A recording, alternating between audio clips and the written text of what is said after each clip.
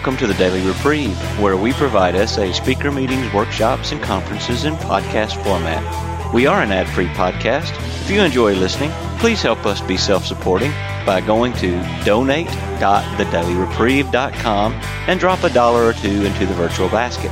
Please consider donating monthly by clicking the Donate Monthly button. However, one-time donations are always welcome. Just click the Donate Now button.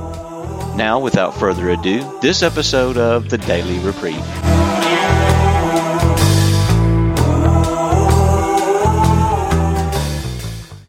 Serenity prayer. God, serenity, accept the functions energy.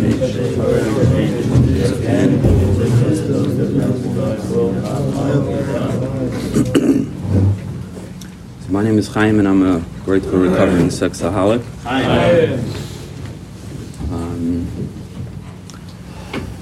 This group voted that we should do a workshop on the 12 steps, and I honestly feel grateful to be able to do it.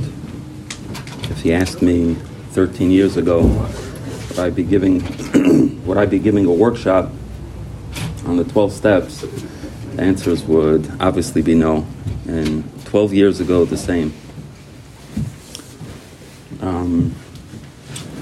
When I gave this workshop a few years ago, I shared this by a meeting recently, there's a part of me that was taking maybe more than I was giving.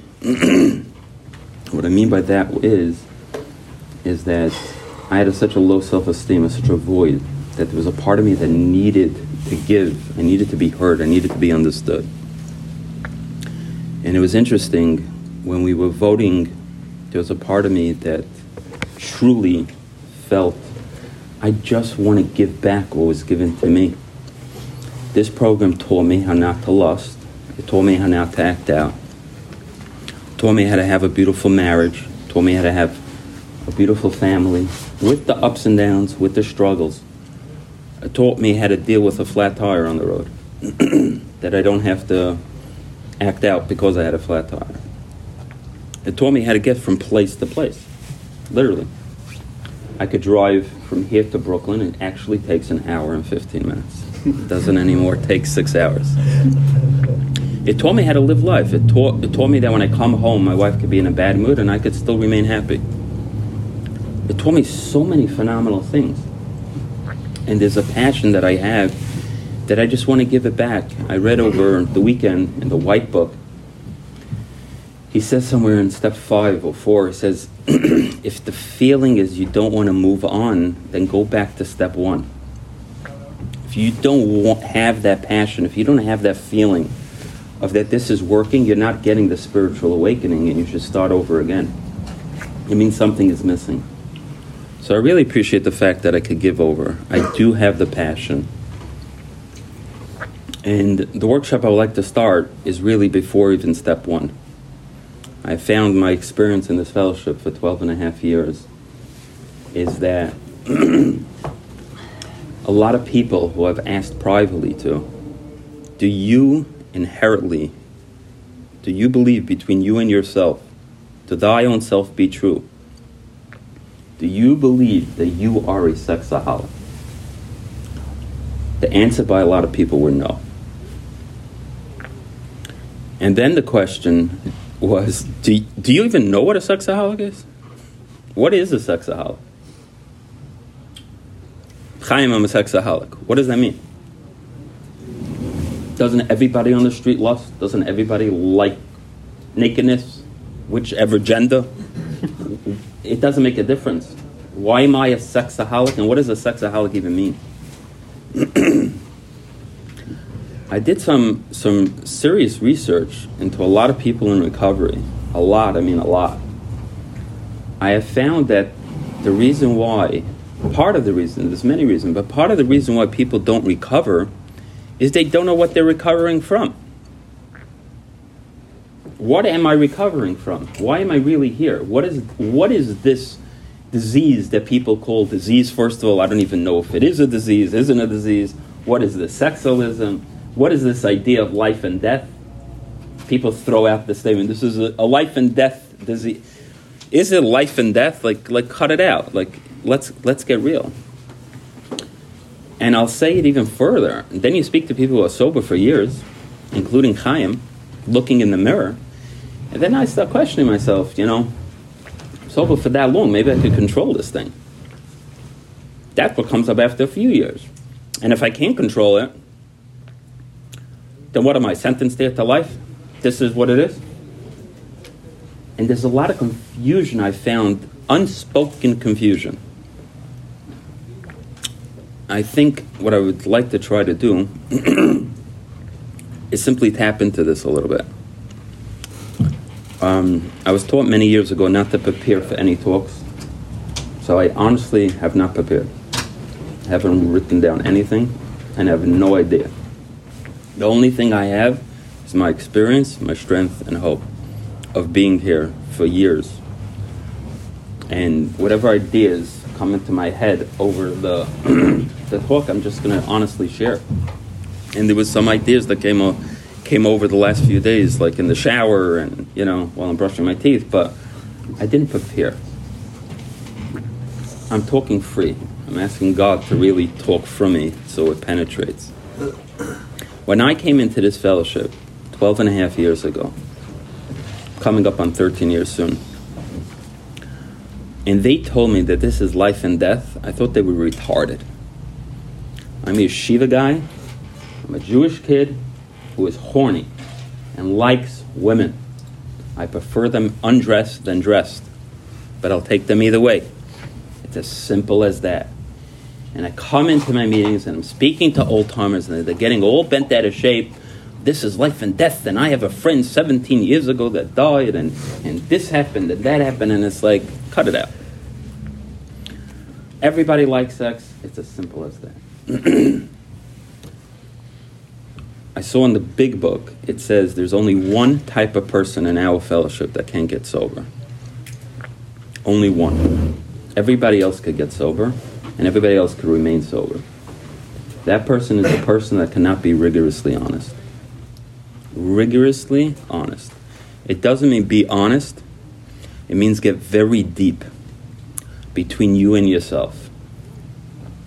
And that's what we're going to try to do in this workshop, is get really honest. Ask the questions that you never wanted to ask during the portion of question and answers. Think a little bit deeper. Am I just coming here as this is like a grocery store where I just pick up a few groceries, put it into a bag, and leave? And then wonder why it's not working. Do I just show up here and hope that, I've heard this a lot from a lot of sponsors, a lot of people, I got the message for the day, so I could stay sober today. Is that willpower? I thought I'm powerless over sex and lust. And if I'm powerless, then do I have any power to stay sober or not? These are a lot of questions that I think needs a little bit of understanding. But if we don't get rigorously honest to the core of our beings, how are we meant to stay sober? I'll just give one example and then we'll move on. If a guy walks into a doctor and he has cancer, but he tells the doctor to have a terrible cold, the doctor's going to give him the medication for a cold if he can't fully examine him correctly. Now let's say the doctor does examine him correctly and the doctor realizes he has heavy level cancer. The doctor says, buddy, you got to go to radiation, you got to take treatments, you got to take medication, you got to be here at least twice a week, da-da-da-da-da. This is what I see in you. The guy says, I don't see it. I know, I feel bad sometimes, there's some discomfort going on inside of me, but I don't feel what you're telling me I feel. So this guy goes to a different doctor to get a second opinion and a third opinion. At one point, this guy figures, it's very simple. Either I believe the doctors, I don't believe myself, I believe the doctors. I disagree with the doctors. I say straight out, I think the doctors are liars. But I, Chaim, is not feeling good. Somehow I, Chaim, see a girl and go home and pull down my pants and masturbate. Somehow I feel very good, so I go home and do the same thing. And sometimes it could just be simply raining outside or a beautiful day, so I go home and watch porn for 7 hours. And sometimes there's no reason whatsoever, but I'm acting insane. And I don't know why. And these doctors are telling me that, buddy, we had the same sickness that you had. We've done A, B, C, or in our terms, 1 to 12. You know something? We don't struggle with this anymore on a daily basis. We don't act out. Here and there might be a slip of an action of lust, but we work a lust-free program. We have happy lives overall. Are there struggles? Are there difficulties? Are there emotion disturbances? Yeah. I had to come here and ask myself, am I ready to look at the doctor, who's my sponsor, who's the program, and say I'm wholeheartedly ready to listen? I heard recently in the meeting over here, the other day, to be honest, one guy was telling another guy, pick and choose what you want to take and whose message you want to take, and then decide if it works for you or not. My humble opinion, that's suicide. In Recovery Continues, it says, go to the guy on the park bench, ask him what to do rather than listening to your own brain.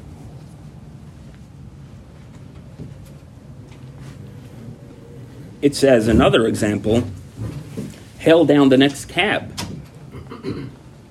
and ask him for direction. But you are so powerless over your life, and it makes your life so unmanageable, that anybody but my brain could get me out of the mess. Do I really believe that, sitting here? Do I come to a meeting and really ask myself, I humble myself to the people who came before me, who've been down the roads, to the doctors who came before me. I tried other methods and it doesn't work. I give up. And I'm ready to listen. Or am I still in the fighting situation, in the fighting binge? So what is the sexaholic? Let's get down to it. In the White Book, he says the sexaholic is someone who has taken himself or herself out of the whole context of what is right or wrong. He or she has lost control. If my sponsor told that to me, I wouldn't want him to sponsor me.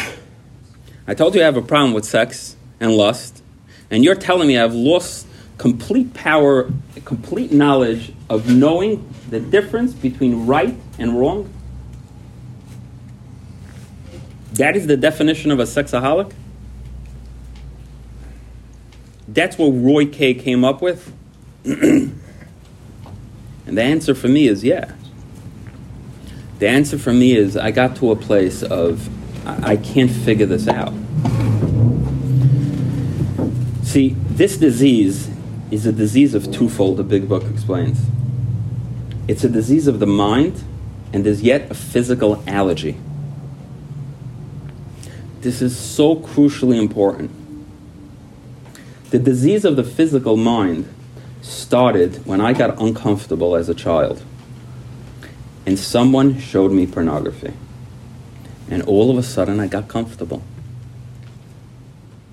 My brain taught me from those experiences that when I'm uncomfortable, you know how you get comfortable? You masturbate.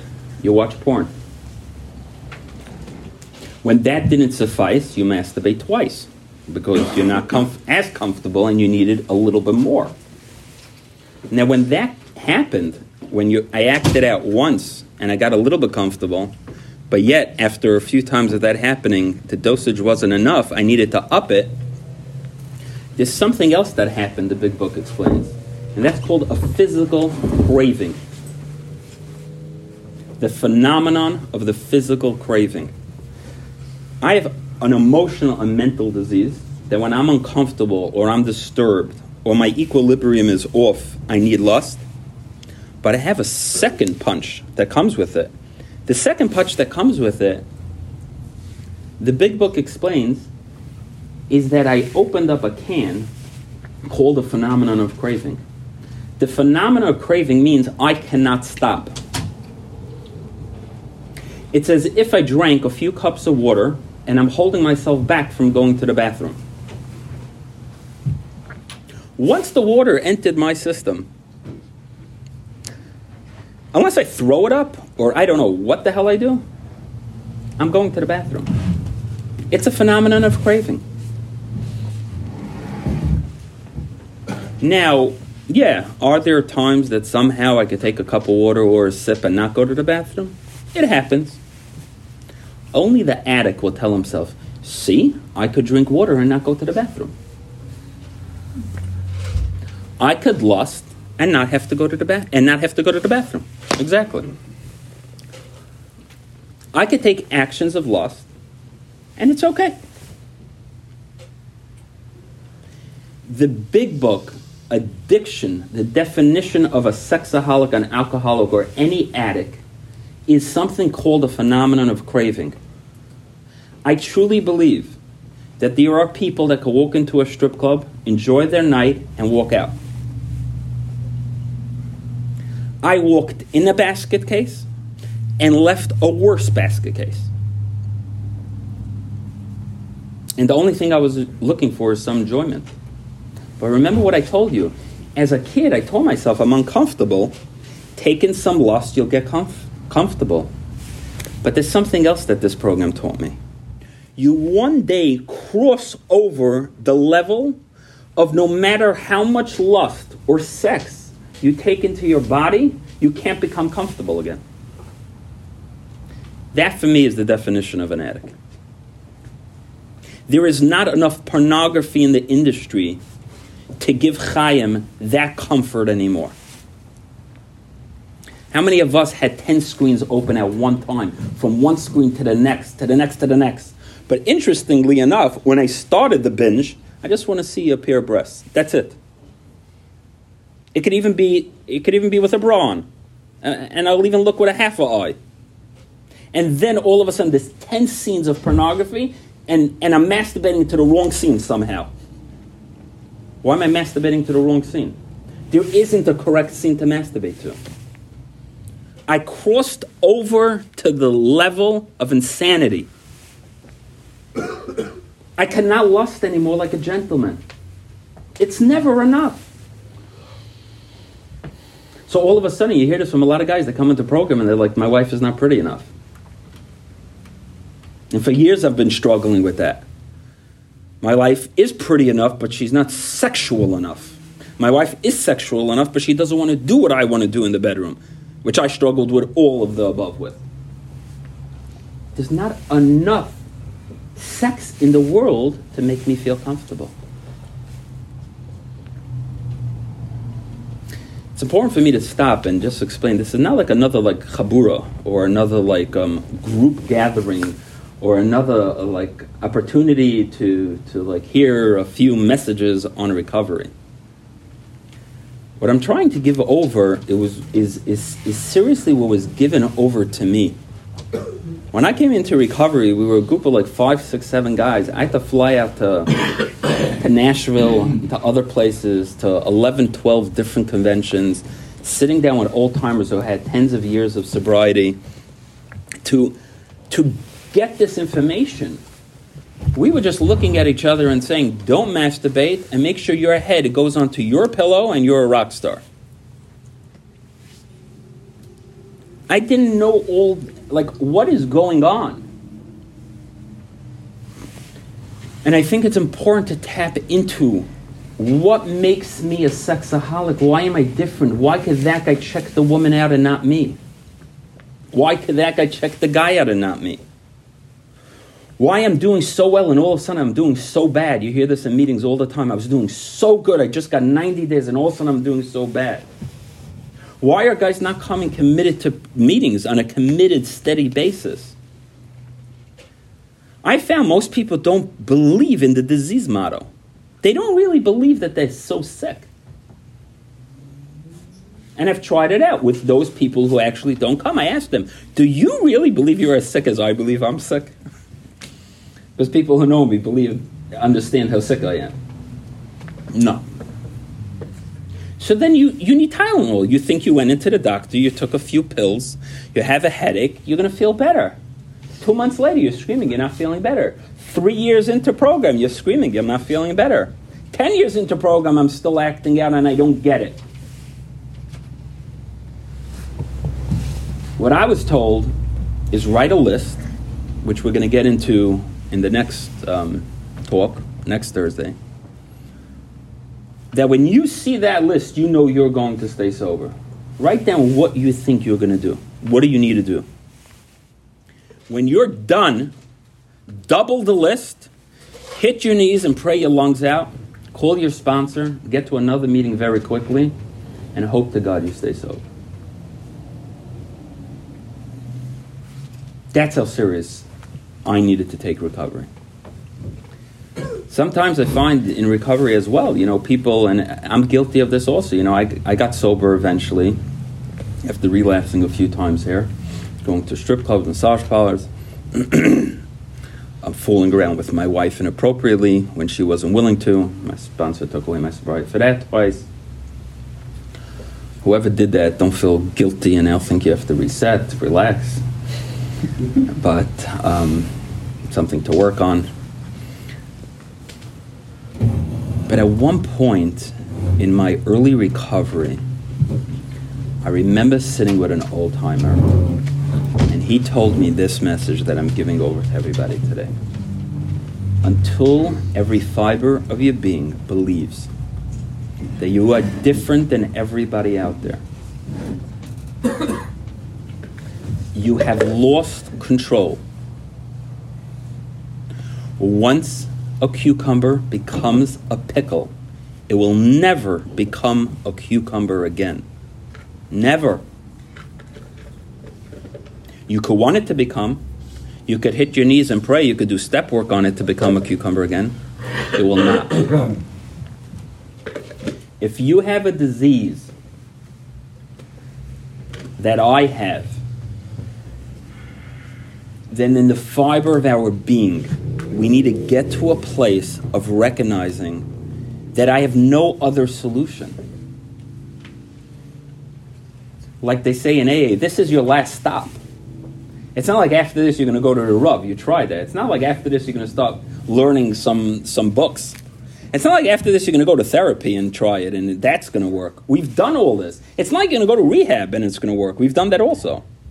This is like when everything else didn't work and we're here. You know what's here different than in every other place? There's something over here called a power greater than ourselves, which we choose to call him by name, God. Find him or suffer or die. You don't have a choice. See, it's so interesting. I remember I wasn't an easy guy to just convince. I sat with some old-timers and I'm like, yeah, but who said I'm really an addict? Who said I really don't have power? Who said sometimes I do have power? The message I got is, you don't have a choice whether to believe it or not. If you don't believe that you are powerless over sex and lust, you will act out again. And then it was the same thing with my step 3. My step 2, I don't believe in a power greater than myself. What is this BS? A new God? What's wrong with my old God? You don't have a choice. You don't look at the doctor having cancer and say, you know something? I think the treatments that they're starting to give me is a little too much. You're being too tense on the treatments. I prefer gentleness. I like being spoken to gentle. I like working my program calmly. I show up at 8:15. I show up at 8:30. I show up at 9. I do some work. I meditate a little bit. I come a little bit early before the meeting. I'm here by half a meeting. And then I have a whole day. What do you mean I have children? I have a wife. I have finances. I have religion. I have commitments. I can't go for therapy. I can't go for treatment for my cancer. The doctor can't help you then. When I came in, there was a core group of guys. I think Zevi can remember this. We were like 6, 7 guys. We thought we were like the creeps of the world. It wasn't like now where, they're coming in by the busloads here, where it's like, okay, you too, you too, you too. It's like you could have a day, 150 guys in Lakewood by meetings. Literally, 150 guys from morning to night. Some days you could have 200. We have 3 meetings in the morning, 1 in the afternoon, and 1 at night. We were 6 guys. If we each would have showed up to all these meetings, there would be 1 guy by each meeting. Some meetings were 8, 9, 10. I felt like I was the creep of the world. I felt I was bad. I felt I'm sinning against God. I felt like this is all a sin. This is not a disease. There's a great recording from Henoch, which is titled, Sick, Not Evil. It's a great talk. Sick, not evil. It's a big, important part of the disease model. How many guys sit for years thinking they're still evil, still feeling that they're evil, still feeling like they have a freedom of choice whether to do it or not? I had an interesting thing happen to me a few weeks ago. I'm part of a WhatsApp group to check the times of synagogue, what time they pray. And somebody hacked it and sent some nude pictures with a link on it. And I clicked on the picture and it was complete, whoa, I haven't seen that in a very long time. And I shook and I walked away and I was like, my kids were around, so I walked away from my kids and then comes the voices. Make a phone call. Did you really see that? Make a phone call. Did you really see it? I picked up my phone and I clicked on it again. And then the voices came. Your whole recovery is shit. Okay, you're sober? This is called sobriety? Okay, I'm just not going to look at it, finish, and never happened. What's that link? The link is real? Why are you laughing? It happened to you once in the past. You clicked on a link, there you answer. I clicked on the link. Okay, I didn't click on the link. I never clicked on the link. We consider it not clicked. This went on for, let's say, 2 to 5 minutes. And then came this shame. This is called sobriety. Don't you hear these guys in the meetings that say I'm lust-free for 18 years? Chaim, look at you. This is called lust-free. We're talking lust-free. You know what lust-free means? Ask them what lust-free is, those lust-free people. They'll tell you. And I called up an old-timer. It's the humility also that the step one gives. Of Chaim, your brain is working. You're thinking. So I called up Harvey. And I told Harvey what I did. And he's laughing his ass off. I said, Harvey, what is so funny? You don't believe that you are really sick. You don't think you have a disease. You really believe after you clicked the first time, which was a mistake, that you had power not to click a second time. I thought we say we're powerless. Don't you introduce yourself for the past 13 years, 12 years that you're powerless, that there's something called a phenomenon of craving, that there's no power in the world that could stop it? And you're sitting on the phone shaming yourself to me. And he even asked me this question. I said, you hit the nail on the head. What bothers you about the story? He asked me. And I said, you know what bothers me? That I couldn't stop. The whole definition of sexaholism is that you can't stop. We can't pick from right and wrong. The phenomenon of craving hit. If I'm allergic to milk, whether I want to be allergic or not allergic, somebody in my block, a little girl, the other day had allergic reaction. Somebody didn't realize and gave her milk. 5 Atzala cars. They're poking her with needles. They're giving her medication. She's sitting there. She's breaking out. I'm sitting there shaking. I'm allergic to lust. I break out all over. By the grace of God, I was explained, because I'm so committed to the program, because I'm so drenched in, because I take so much medication daily, God this time, after 3 to 5 minutes, allowed it to stop.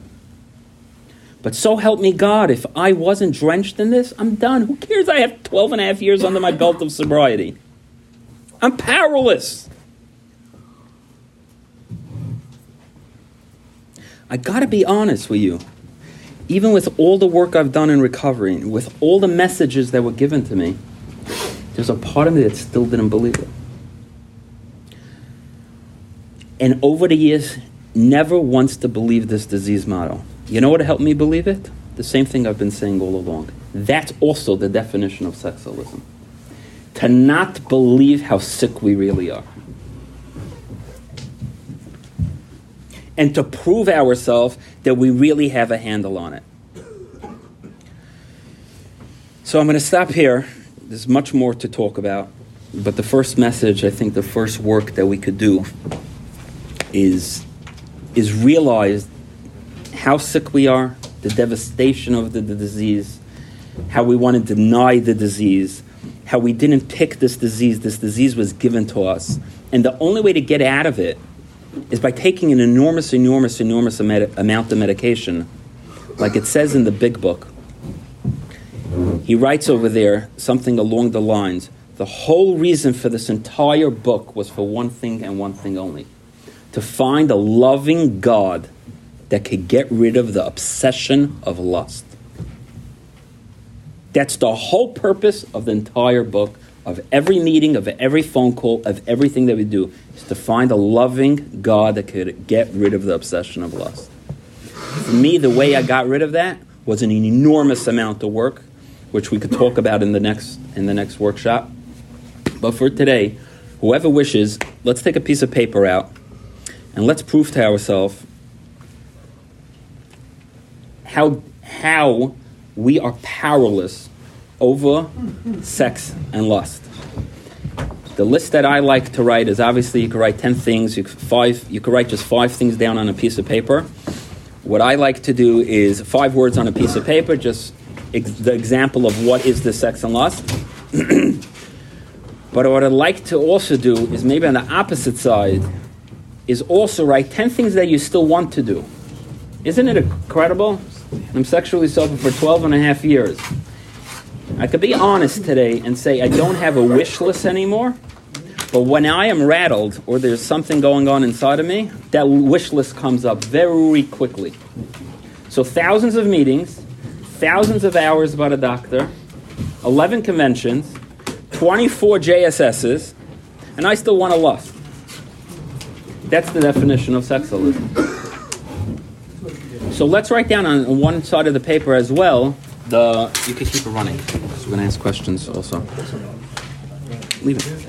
Let's write down on the side of the paper the 10 things that you still want to do, that show powerlessness and unmanageability, that show that you're different than everybody else out there. Not that you're the same, that you're different. That if you were given a free pass today, what would be the things you still would like to do? And while that goes on, while there's writing, I'll take some questions and answers. What's on the first side? The first side is the things you've done in the past. Okay, the first side of the paper is the things you've done in the past. Even if you wrote it recently, you could rewrite it again.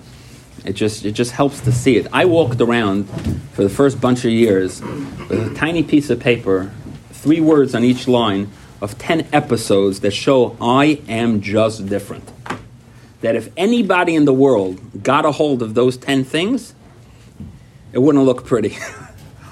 Okay? So those were able to prove to me that I am different and that I need more medication than just a prayer or this or that. Yeah. I'm nervous. Just one thing. We're being recorded. If you're not comfortable being recorded, don't raise your hand. Okay?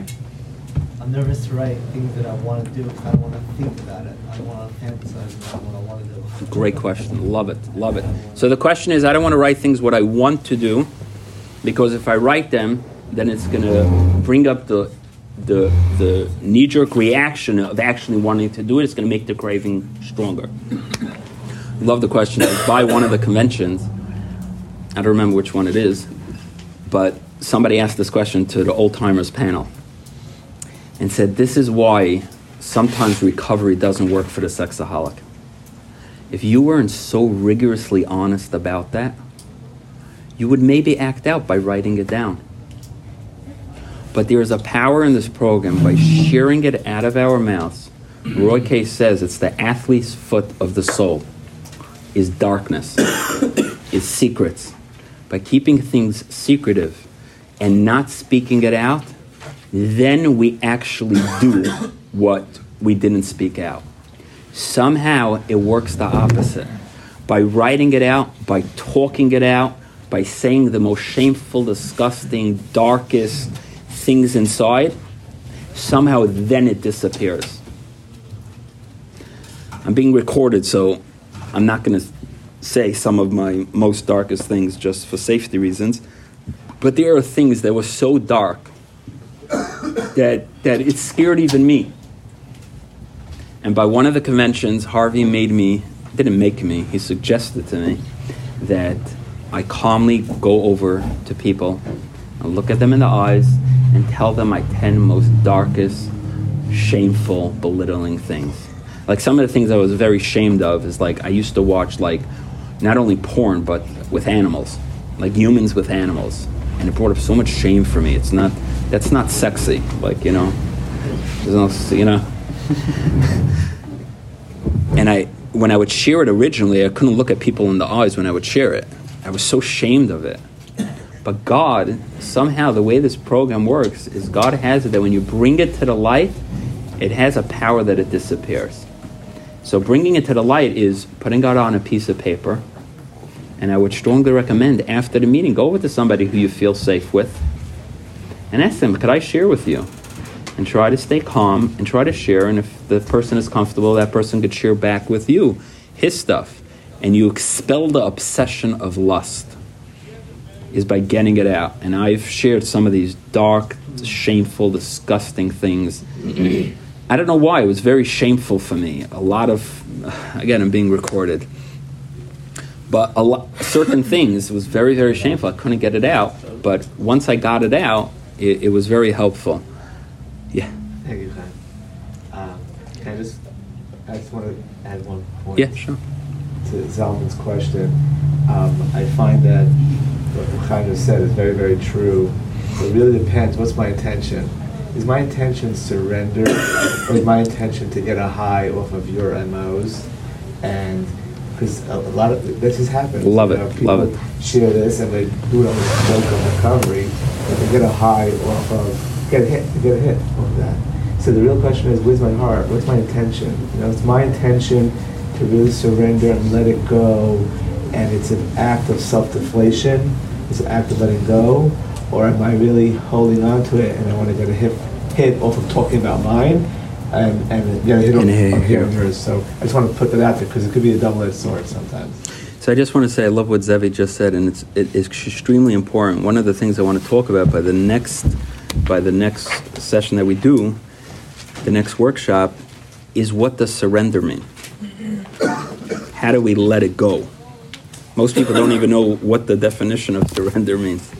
But surrender is an action of letting it go, of giving it up, of not holding on to it. In my mind, I held on to this fantasy that I'm going to have a threesome with who knows who for such a long time. It's almost so sacred, I'm not going to give it away to you. I'm not going to tell it to you. When I write it down, I give it away. Now, it's tricky, because sometimes we're not in a place of giving it away yet, I do want to say. And sometimes we're in a place of, I'm still holding on to it. It's not 100%, I'm not on the level of total surrender. I would suggest you start writing. And one tool for the writing is I learned this from the old timers, is we're powerless over everything, really. We're powerless over writing this down. We say, God, write it for me. Some people told me that before doing any step work, we write on top of it, God, do this for me. I can't, you can. And it comes out then. Yeah, let's continue. I'm new, so I don't know if it's a question that other people What's want your an answer to. Yankee, welcome. How do I identify when there are obviously like micro thoughts I have in my head throughout the day? So how would I identify when I need help, like immediately, like I need to make a phone call or something? Like what's considered, like for you and your story was a link. That's like a very obvious, like line crossed. But like, how do I know if like a micro thought is something that, you know, I don't want to be making phone calls like 50 times a day, but how do I identify when like I need to? Love the question. Appreciate the honesty about the question also. Beautiful. The answer for me is it takes time. It's a whole new world, right? But I've learned we're playing around with fire. This is deadly. Somebody, Zevi, during his check-in, he always checks in, it starts with a sexual thought. Starts with a sexual thought. Do I check in every sexual thought or not? Then I have to make phone calls 50 times a day. The sober people in the room could tell you they've been making phone calls in early recovery 50 times a day. Don't play around with fire. Chase recovery like you chased lust. I didn't say, oh, I got a pair, I saw a naked woman. Good for the day. No. One recovery should be another recovery, should be another recovery, should be another recovery. And we learn at one point it does lessen. I don't answer all the phone calls, as people know. I don't make phone calls all day. I'm not all day thinking and what's it called. And I learned to stop the motion picture, which is a tool we're going to talk about in the next session, tools that we're going to learn how to stop and what to do and when a trigger hits and how to go about the trigger and some actions we could take different than we have been doing in the past. But in early recovery, all day and night is recovery. All the same way there was lust all day and night, there needs to be recovery all day and night. And the message I got from my sponsor was, go from one meeting to the next meeting and stay sober. But you can't because you're powerless. Make sure the two meetings are very close together. Don't go on Tuesday and the next meeting is on a Thursday. Go Tuesday morning, maybe Tuesday afternoon, maybe Tuesday night. Then Wednesday morning, then maybe Wednesday afternoon, Wednesday night. Early recovery, I'll just put this out there. The average guy that's here in our program that is sober for over 5 years has gone to a meeting a day for the first year without even a shadow of a doubt. Some of us went 2. The average guy put his business, his life, his livelihood, his everything on hold. I'm scared as a guy who's sober now for a few years to tell a guy who needs to support his family, who's this and that, you don't have to come to a meeting every day. I know your kids, your wife. For me, my sponsor said, good luck. I can't answer you what you're doing. You need to be here. Again, you have cancer. The guy that's in the cancer ward is not sitting there on his bed while he's hooked up. He'll be hooked up acting out, as we know, but he won't be hooked up being busy with his finances and being busy with his wife needs the babysitter. Like, who cares? I'm letting everybody know some good news. We have a heavy level of cancer called sexaholic. And as a result, you're going to have a beautiful, amazing life if you don't just stop it after step 1. Yeah. Why do you say early recovery? The more a person, if it's a disease that's always there, shouldn't someone be by a meeting every day, no matter how long he's sober for? Why? Great question. Great question. I asked this question to old-timers. Can you repeat the question? Great question. The question was, is this still being recorded? The question was, why am I saying that only in the early years or early year should you come to a meeting a day and be so rigid with all your phone calls and all your step work and the reading and everything? If you have a disease, and the disease is not a disease that goes away, then why shouldn't you be doing it all day? And there's a fine line over here. The 12th step says, as a result of working these 12 steps, we had a spiritual awakening. The awakening is that we don't get uncomfortable and we don't get that sensation on a daily basis as we used to get when we were in active addiction in the early years. We become calmer, happier, more serene, more healthy. Not only that, things don't trigger us as much because we work through our character defects, we gave up our will to God, we live on a spiritual plane, so things don't get to us as strongly and as much. So at one point, the doctor tells the patient, hey, your chemo went away. You don't need to go for radiation twice a day anymore or twice a week. You don't need to take this amount of medication because I see that it relaxed. You know what medication I do take more than I've taken in early recovery? I gave my will and life over to God, that I'm there as service to my wife and children all day. Does that mean that it went away, the disease, or it's still there? The disease won't go away till 3 days after you're dead. Old-timers would say, if you see my grave shaking, I've heard this from old-timers, it's me asking for one more last orgasm. I once asked Harvey, I said, I'm getting old. I don't have that sexual desire like I used to have. And I'm like, don't worry. This too shall pass. You know what I mean? The disease does. If you're a pickle, if you were a cucumber and you turn it into a pickle, you're not becoming a cucumber again.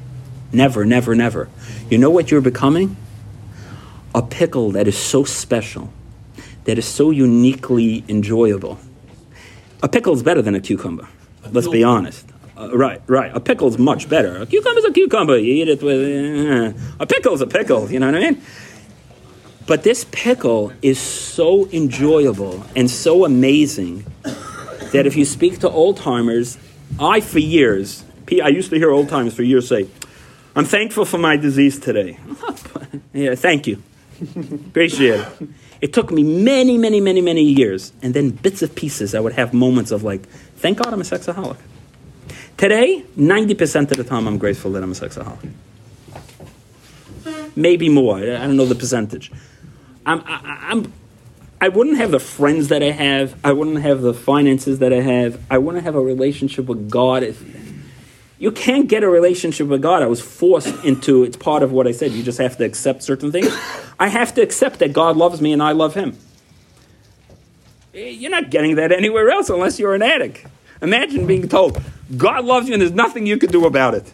Yeah, but what happens if I do a sin? Too bad, he loves you anyway. And you have to believe that. I am forced to believe God loves me and there's nothing I could do about it. And he's there to take care of me and there's nothing I could do about it. I want to give that up for anything in the world. Even if my father says, if you do this, I'm telling you, I am forced not to believe my father, not to believe the rabbi, and I'm forced to believe that God loves me no matter what. Oh, there's sicknesses in the world and diseases and kids, and I am forced to still believe God loves me. Because I'm a sexaholic, I have the family I have today. I have everything that I have is because I'm a sexaholic. I was heading in a total different direction. My God, where I was heading. So it's part of what we're going to learn during the step. But this step is the disease model. And I want to put this out there before I forget. If you haven't read the doctor's opinion, I strongly recommend for 30 days, every day, slowly reading the doctor's opinion.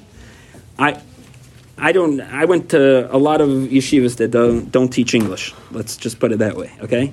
I don't know how to read, write, or spell. I almost left this program because when it came to my turn for reading, I broke my teeth. I was so embarrassed I didn't want to come back. My sponsor told me you don't have a choice. Figure out how to read.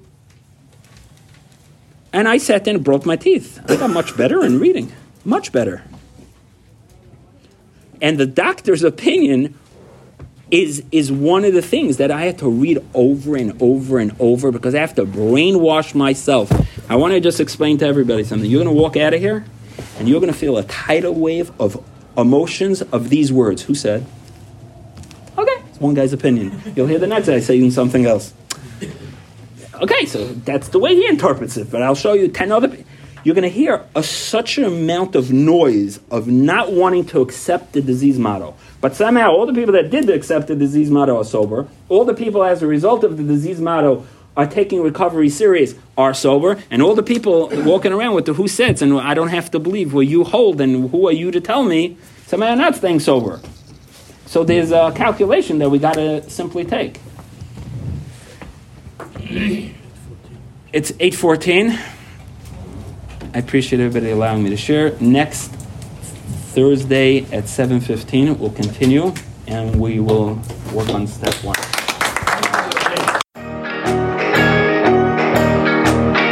I would like to thank you for listening to this episode of the Daily Reprieve, the best source for experience, strength, and hope for SA members. Please subscribe to this podcast to be alerted of new episodes. Please show your support by donating to the Daily Reprieve by going to donate.thedailyreprieve.com and choosing either monthly donations or a one-time donation by clicking Donate Now. Thank you for listening, and stay tuned for the next episode of The Daily Reprieve.